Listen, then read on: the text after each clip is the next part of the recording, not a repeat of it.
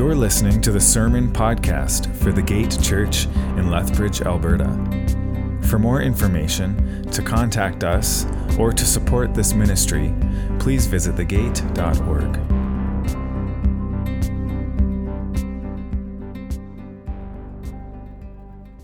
Hello, everyone. As always, it brings me joy to see all of you here gathered together to worship the Lord and excited to grow in the knowledge of His Word and of His love. So welcome to you. Welcome to the visitors here this morning as well. If you do have any questions, please let me know. I'd be happy to talk to you after the service. So over the summer, we've been going through Hebrews 11. We've been studying through the heroes of faith that are listed in Hebrews 11, or as they're called, the great cloud of witnesses. And for the last couple of weeks, specifically, we've been inspired by the faith of both Joshua and Rahab. And so today, as we enter into the era of the Judges, we're going to be going in a little bit of a different direction. We're going to be reminded that without faith, we can do nothing, but that with faith, God can work through even the most broken and flawed individuals, which is an encouragement for us. So if you want to turn with me, we're going to be reading from Hebrews 11, 32 to 34. This is a passage that we're going to be coming back to over the next couple of weeks. Hebrews 11, 32 to 34. It should be behind me on the screen as well. And it says this: "And what more shall I say? For time would fail me to tell of Gideon, Barak, Samson, Jephthah, of David and Samuel and the prophets, who through faith conquered kingdoms, enforced justice, obtained promises, stopped the mouths of lions, quenched the power of fire, escaped the edge of the sword, were made strong out of weakness, became mighty in war, put foreign armies to flight." All right, so the author of Hebrews here speaks rightly when he says that time would fail him to tell of all these other heroes of faith, which is something I also should have thought of when I planned the sermon schedule for the summer, because we are going to attempt to go through the first three of those names, which were listed in that passage, and somehow we're going to do it in the allotted time that we have this morning. If I go over time, please forgive me. There's a lot to go through. So more specifically, we're going to be learning about the faith of Gideon, Barak, and Samson, whose stories are told to us in the book of Judges. And I'm also going to take this opportunity to warn you in saying that if the book of Judges was a movie, it would be rated 18A. I don't see any kids remaining up here, so I think we're okay for this morning, but it's definitely inappropriate for children. The subject matter is inappropriate for children, for sure. But I'll warn you guys as well what to expect. We're not going to go into details about things, but it's there. It's in the book of Judges, and so we can't help it. So before we speak specifically about the individual judges themselves, I think it's important that we do get an overview of why these judges were needed, what they were there for. And the simple answer to this is that judges were positioned by God at certain moments in Israel's history to lead the Israelites out of the bondage and oppression over their enemies and into a time of peace and freedom. And this is something which occurs at least 12 times throughout the book of Judges. In fact, as one reads through the book, how many have recently read through the book of Judges? Yeah, there we go. I think he's sucking up to me.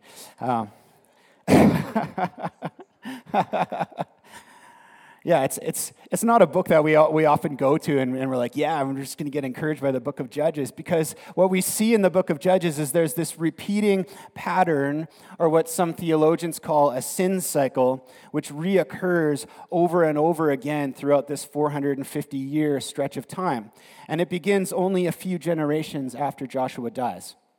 Of course, as we learned a couple weeks ago, under Joshua's leadership, the Israelites, for the most part, they remained faithful in obedience to the Lord, and therefore, by the Lord's strength and power and guidance, they entered the promised land, and they overcame any evil which stood in their way. But unfortunately, this obedience, this faithful obedience, it doesn't last. In fact, it only takes them a few generations, it says, for them to forget God. What we're told is that the Israelites actually abandon God, choosing instead to whore themselves. It says actually that, choosing instead to whore themselves over to the worship of idols and the false gods of the Canaanites and Asherites, who the previous generations had failed to purge from the land. This, of course, gets them into a ton of trouble, and ultimately, without God, they repeatedly get overthrown and oppressed by their enemies, by the other nations that are surrounding them. So then they get to a point where eventually they can't take it any longer, and they come back to God, and they cry out to him for help, who in his mercy and compassion, then what he does is he raises up an unlikely leader, which we call a judge. And their job was to bring them into freedom and a time of peace for as long as that judge lived. Usually it's a season of 40 years, sometimes more, usually less, depending on the judge. Unfortunately, though, it seems like they don't truly learn their lesson, because almost as soon as the judge dies, Israel turns away from God again, and this sin cycle repeats itself. So over and over again, we read that the Israelites choose to do what was evil in the sight of God, or as it says in Judges 17:6, it says, "In those days there was no king in Israel. Everyone did what was right in his own eyes." Everyone did what was right in his own eyes. Does that sound familiar? This is also the mantra of our current culture today, isn't it? Though it sounds more like do whatever feels right for you, right? Or follow your own truth, or you do you, or the heart wants what it wants, right? These expressions is basically just saying we're doing what is right in our own eyes. John Mark Comer writes, "This off-the-cuff saying has entered not only the vernacular, but also the belief system of our generation. It's become a kind of self-perpetuating justification for anything from adultery to chocolate cake, a kind of get-out-of-jail-free card for any behavior that falls outside the lines of moral tradition." So the belief system of our day, and in the day of Judges, is that one shouldn't allow any type of authority or institution like God or the church to control you or tell you what to do or how to behave. Because happiness and satisfaction comes from doing what feels good and what feels right to me as the individual. Comer again writes, "The self, not God or Scripture, is the new locus of authority in Western culture." So this is the culture we're living in, where the self rules, where the self says, I have no need of God. In fact, I am my own God. And this is the oldest lie in the book. And by the book, I mean the Bible. For it was in the Garden of Eden when Adam and Eve fell for the lie that they could be their own gods and create their own morality, which is very similar to what's happening in the time of Judges. Because without a singular authority structure to lead them into God's truth or to remind them of what God's done for them, each person just went off and just did whatever they wanted, whatever felt good for them. They worshiped whatever idols or false gods fit their own personal desires. They murdered and had sex with whoever they wanted. They fought against other tribes if they wanted their land or possessions. The list goes on. And predictably, then, as they did what was right in their own eyes, that is, as they were led by their selfish and fleshly desires, Israel became this hotbed for sin, for violence, for idolatry, oppression, and moral chaos.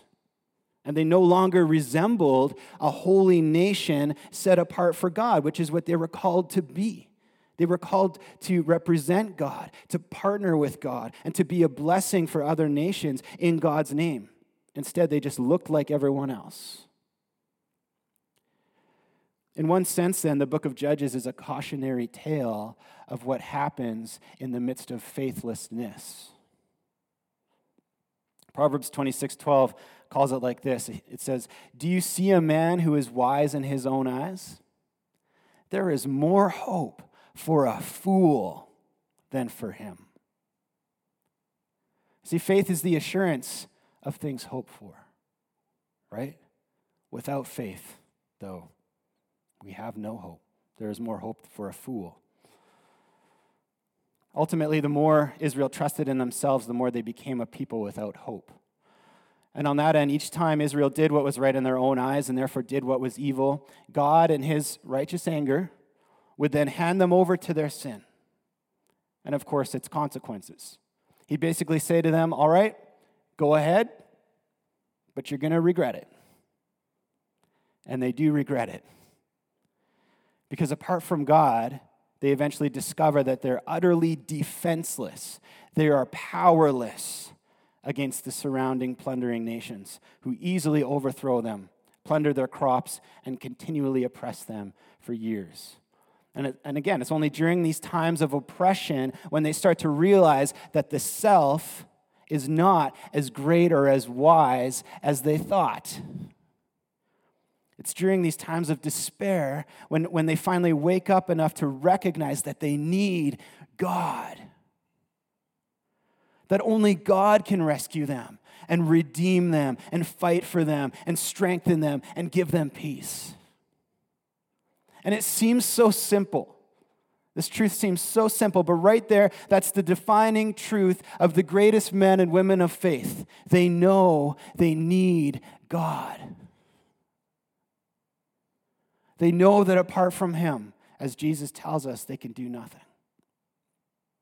And so again, this is the very reason God hands the Israelites over to their sin and why he allows them to be so easily taken over by their enemies. To teach them this lesson. To teach them that they need him so that they come back to him. But over and over again, as I said, generation after generation, they have to learn this lesson the hard way. And eventually, time after time, they have to get to that low place where they finally cry out to God to save them. And again, that's when the Lord, in his unending compassion and mercy, calls that leader, that judge, to bring them out of captivity and oppression and into a season of freedom. And so, while we definitely see that sin cycle in Judges, more than that, I want to highlight that we also see a cycle of grace. There's a cycle of grace. Because though they don't deserve it, we see that God continually forgives and sets a judge over his people to free them. And he does this over and over and over again, even though they're consistently the worst. Right? This is the merciful character and love of God on display. A love which was revealed for us completely and fully when Jesus came to take on the judgment for sinners once for all at the cross. Right? So over and over, we see this love of God already on display in Judges as he raises up an unlikely leader to rescue them from their sinful ways and from their enemies. But yet, as we'll find, even as we look into the stories of these individual judges, we'll find that they too are also a product of their day. And so just like all of Israel, they each have to learn in their own way as well that they need God. They need God and that they can trust him in faith. Ultimately, they have to learn that it's not them, but that it's God working in them by the power of his Holy Spirit who gives them victory and freedom over their enemies.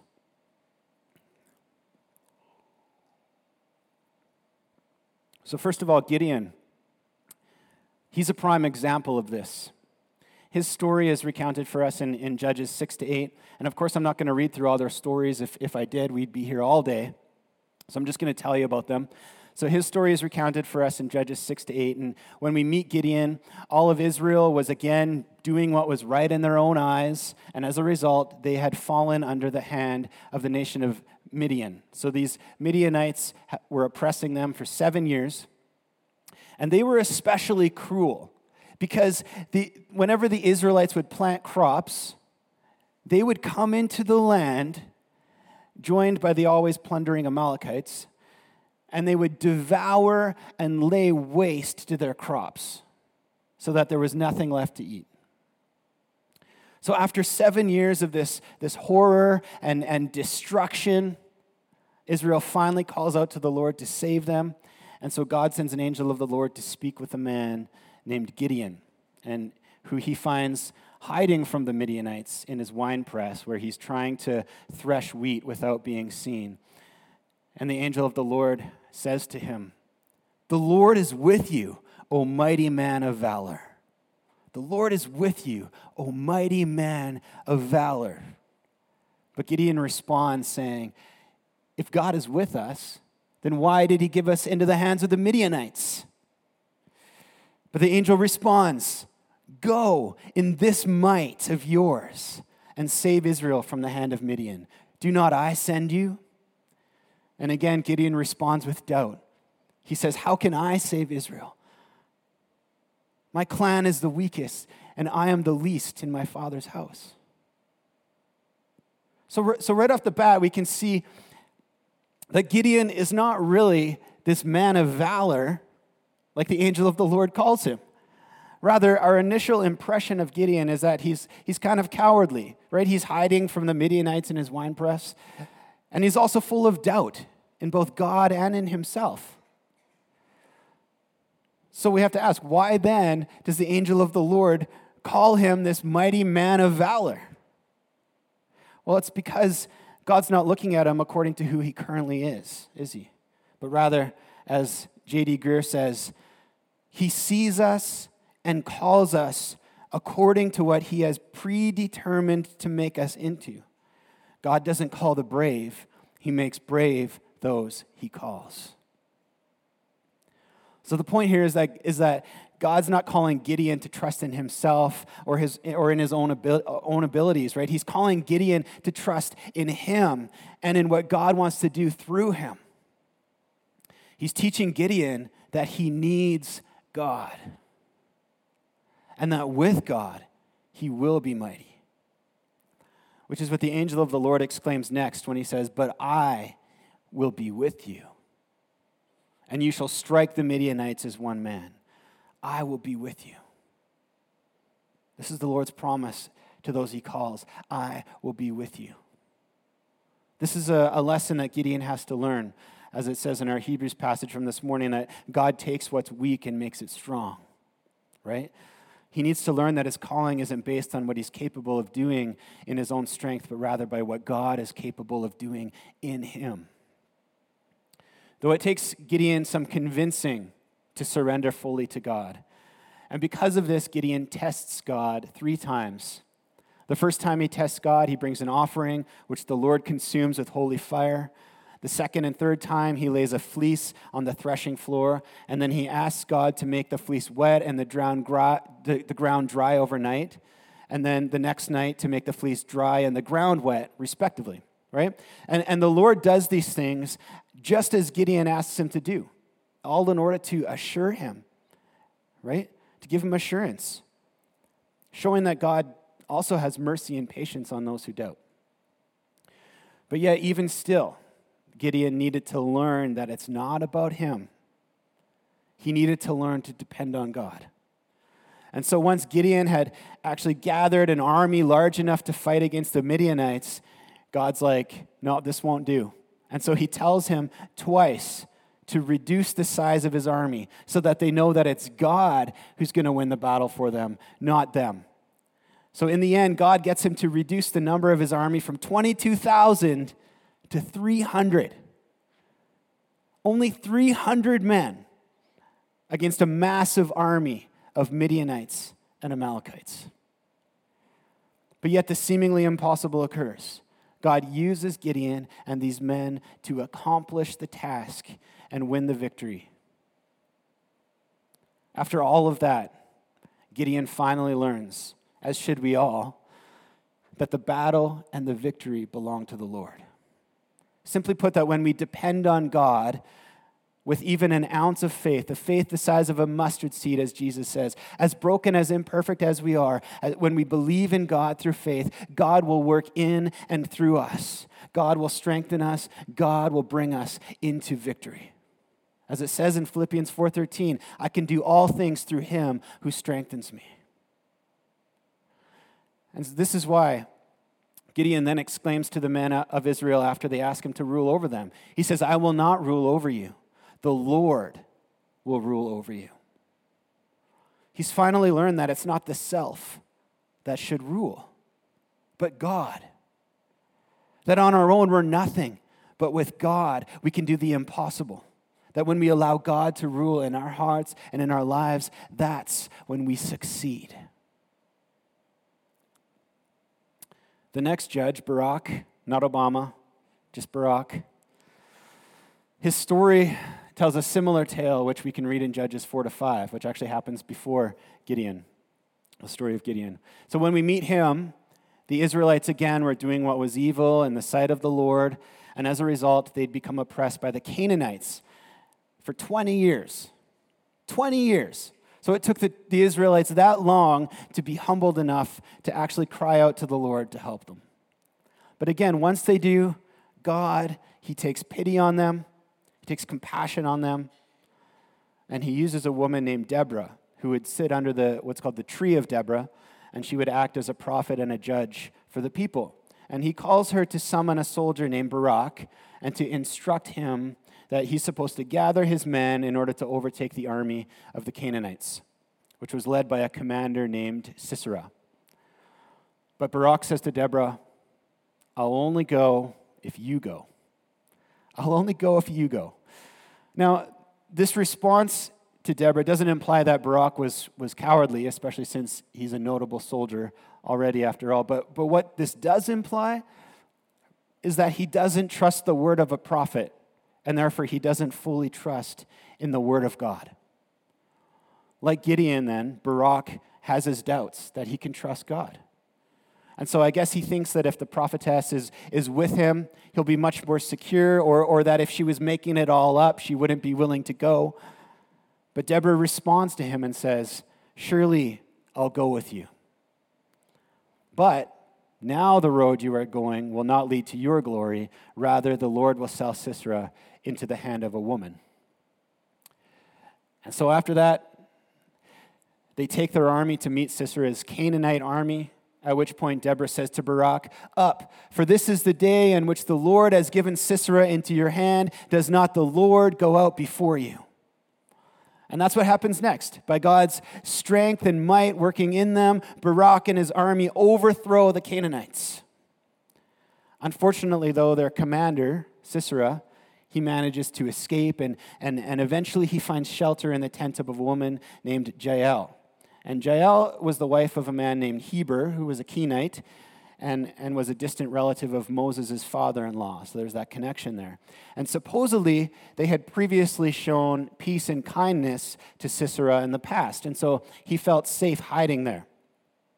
And as expected, Jael continued to show kindness to Sisera by putting a blanket over him because he was tired, by giving him a glass of milk, even though he asked for a glass of water. And then, when he felt comfortable and safe, she placed a tent spike upon his temple and with a hammer nailed it into his skull, thus ending Sisera's life and inevitably the reign of the Canaanites. This also fulfilled Deborah's prophecy that the Canaanites would be overthrown, but that a woman would get the glory of killing Sisera instead of Barak. But through all of this, Barak also learns that the Lord's word can be trusted. That if the Lord says he'll do something, he'll do it.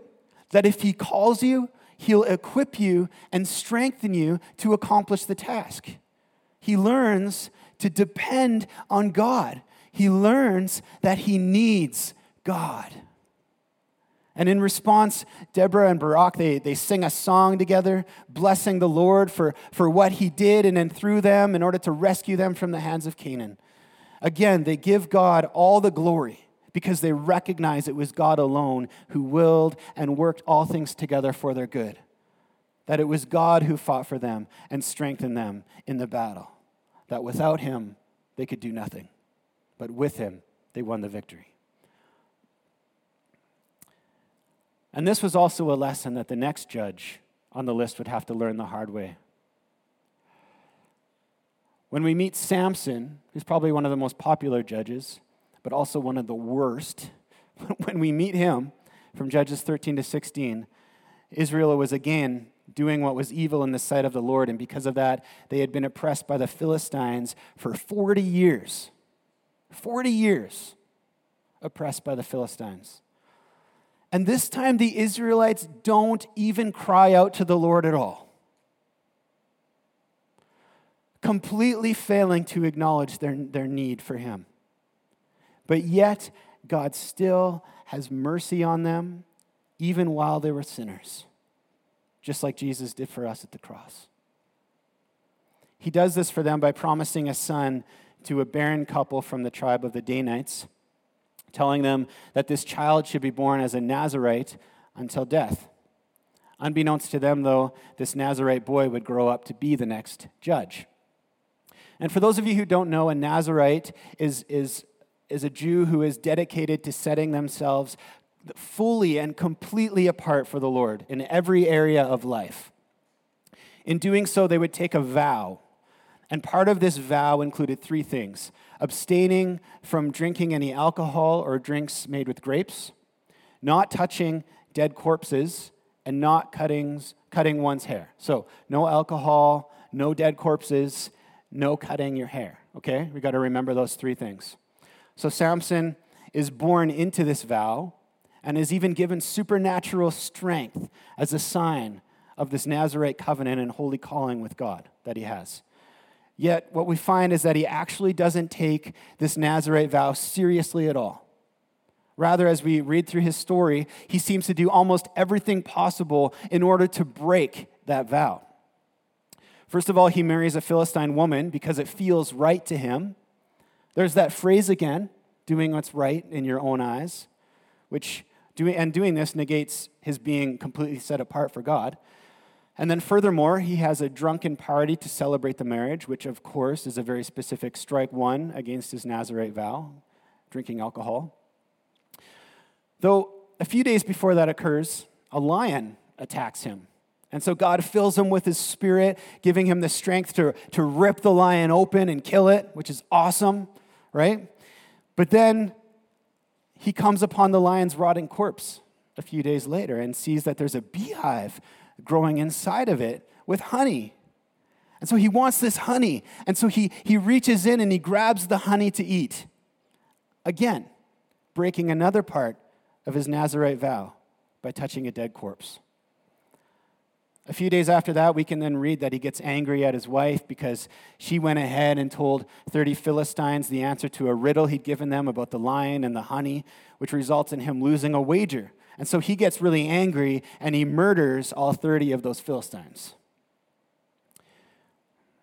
But yet at this point, God still doesn't give up on him because Israel needed a judge to rescue them. And so when the Philistines seek to arrest Samson, they bind him up, but God gives Samson the supernatural strength of his spirit to break the binds. And then he grabs the jawbone of a donkey from the ground, I guess, and he kills 1,000 of the Philistine men with it. At which point Samson doesn't even acknowledge God. Rather, he sings a song in praise to himself before he even acknowledges God. He sings, with the jawbone of a donkey, heaps upon heaps, with the jawbone of a donkey, have I struck down 1,000 men. Yet, he finally does acknowledge God, and then God relents and then miraculously gives him water when Samson asks for it. But then right after that, Samson goes straight to bed with a prostitute. And so at this point, we can see that while God has given him the strength to overcome the Philistines, he's not actually living for God. He's living for himself, possibly even with this deluded idea that God's blessed him to do whatever he wants. Like the Israelites that he's meant to rescue, he's just doing what seems right in his own eyes. This is especially the case when he falls in love with a woman named Delilah, who, unbeknownst to him, gets paid by the Philistines to find out the secret of his strength. Most of us know this story, right? She asks him multiple times what the secret is, and at first he just messes with her and he just makes stuff up. But yet each time he makes something up, she tries it. She tries to do that thing, to no avail, of course. But then one day, for some reason, he actually tells her the truth. He tells her that his strength comes from keeping his hair growing, and that if his hair was cut off, his strength would be completely removed. And remember, this is the third and final Nazirite vow, which he hasn't yet broken. But here's the question. Why would he actually tell her that, when he knows full well that she's going to attempt to cut his hair, since she already tried all the other things that he told her? And the only reason I could think of is that he's become so egotistical, that he's become so prideful in himself, that he didn't think his Nazirite vow held any sway at all. He probably thought nothing could stop him. More specifically, he must have felt so untouchable and invincible because of his strength that he could no longer recognize his need for God, or that his strength came from God alone. But he'll eventually learn this the hard way. For that very evening, Delilah gets a man to come cut his hair while he slept on her lap. And then in the morning, when the Philistines come for him, he can do nothing. He can't fight them off. His strength had finally left him. On his own, that is, without the strength of the Spirit of God within him, he's become defenseless, he's become powerless.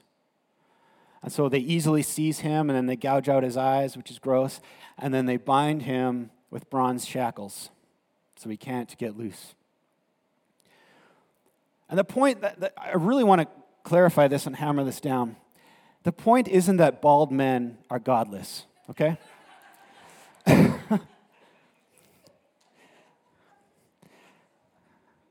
The point, though, is that he'd forgotten that the source of his strength was God alone, right? So the cutting of his hair and therefore completely breaking his Nazirite vow was symbolic of that. And so it takes Samson going through all of this to finally get humbled enough to recognize that it's not about him, that he needs God. That is, it takes losing everything for him to finally repent and call out to God in faith.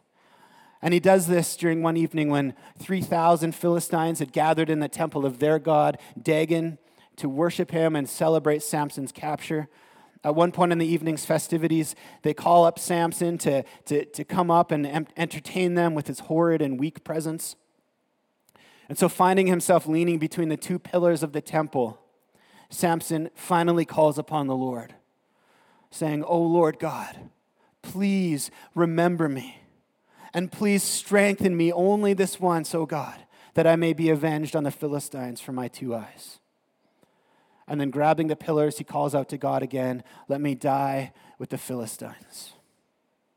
At which point he pulls apart the pillars with all his might, bringing down the temple of the false god Dagon, which falls upon and kills the 3,000 Philistines worshiping within it.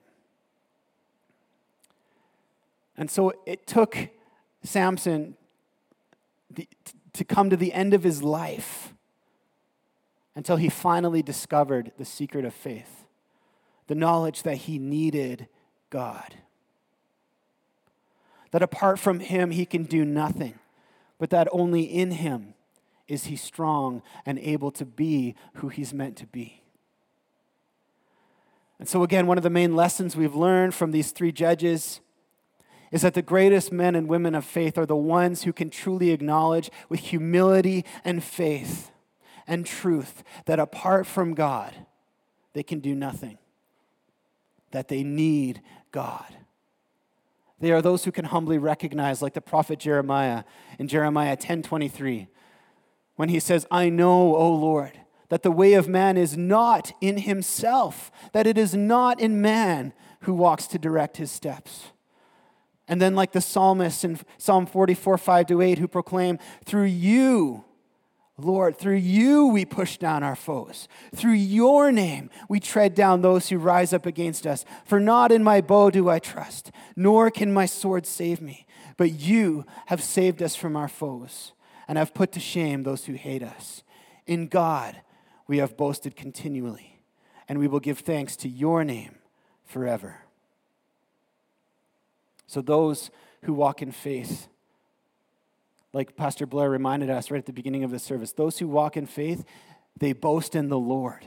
Not in themselves, but in the Lord, because they know that it's only through Him that they live and breathe. It's only by His hand, through the blood of Christ, that they find salvation and freedom from the pangs of sin. It's only through the strength of His Spirit within them that they find and accomplish their calling. It's only by His might that they persevere with boldness and are kept from temptation and from the evil one. It's only by His wisdom and word that they learn to walk rightly in all areas of life. As the song says, I need you, oh, I need you every hour. I need you. My one defense, my righteousness, oh God, how I need you. That is the cry of the person of faith. The greatest men of faith know that they need God. They know they cannot do it on their own. And so they lay down their lives and cling to the Lord and to His word. They spend time in prayer seeking God's face and the guidance of His Spirit. They acknowledge Him in everything they do. They need Him. They depend on Him and the power of His Holy Spirit. They're not wise in their own wise. They fear God and they shun evil. This is the foundation of faith.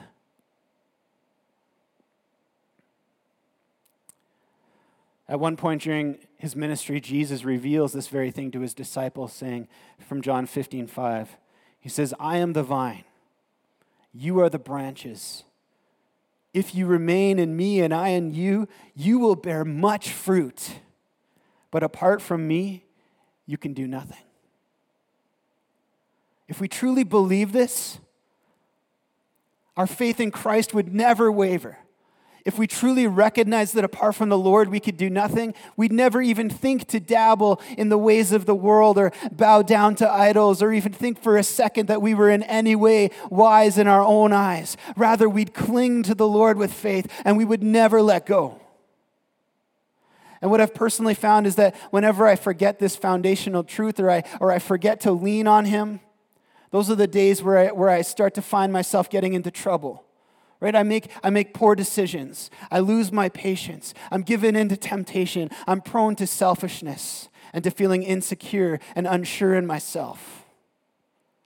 Because without Jesus, we're weak. But in Him, we're made strong. In Him, we're made strong. On our own, we can do nothing. But in Him, we can move mountains. As it says in Isaiah 40:31, but they who wait for the Lord shall renew their strength. They shall mount up with wings like eagles. They shall run and not be weary. They shall walk and not be faint. So in conclusion this morning, as we come before the Lord in the mighty name of Jesus, let us acknowledge with humility and truth our need for Him. And so let this be our prayer of faith from Isaiah 12, verse 2, where it says, behold, God is my salvation.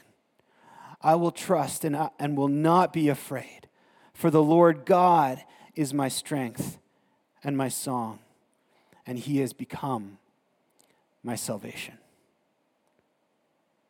Let me read that just one more time. Let this be our prayer this morning. Behold, God is my salvation.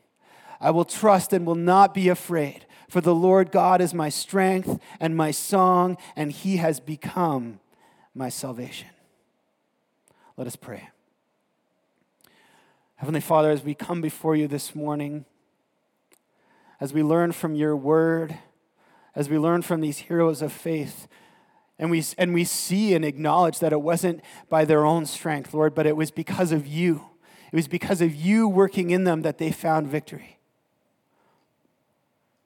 Lord, I pray that we can learn from that and we can remember that on our own we can do nothing.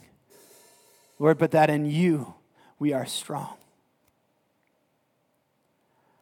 Lord, I thank you for the calling that you've called us to go into all the earth and make disciples of all nations, baptizing them in your name, Lord God.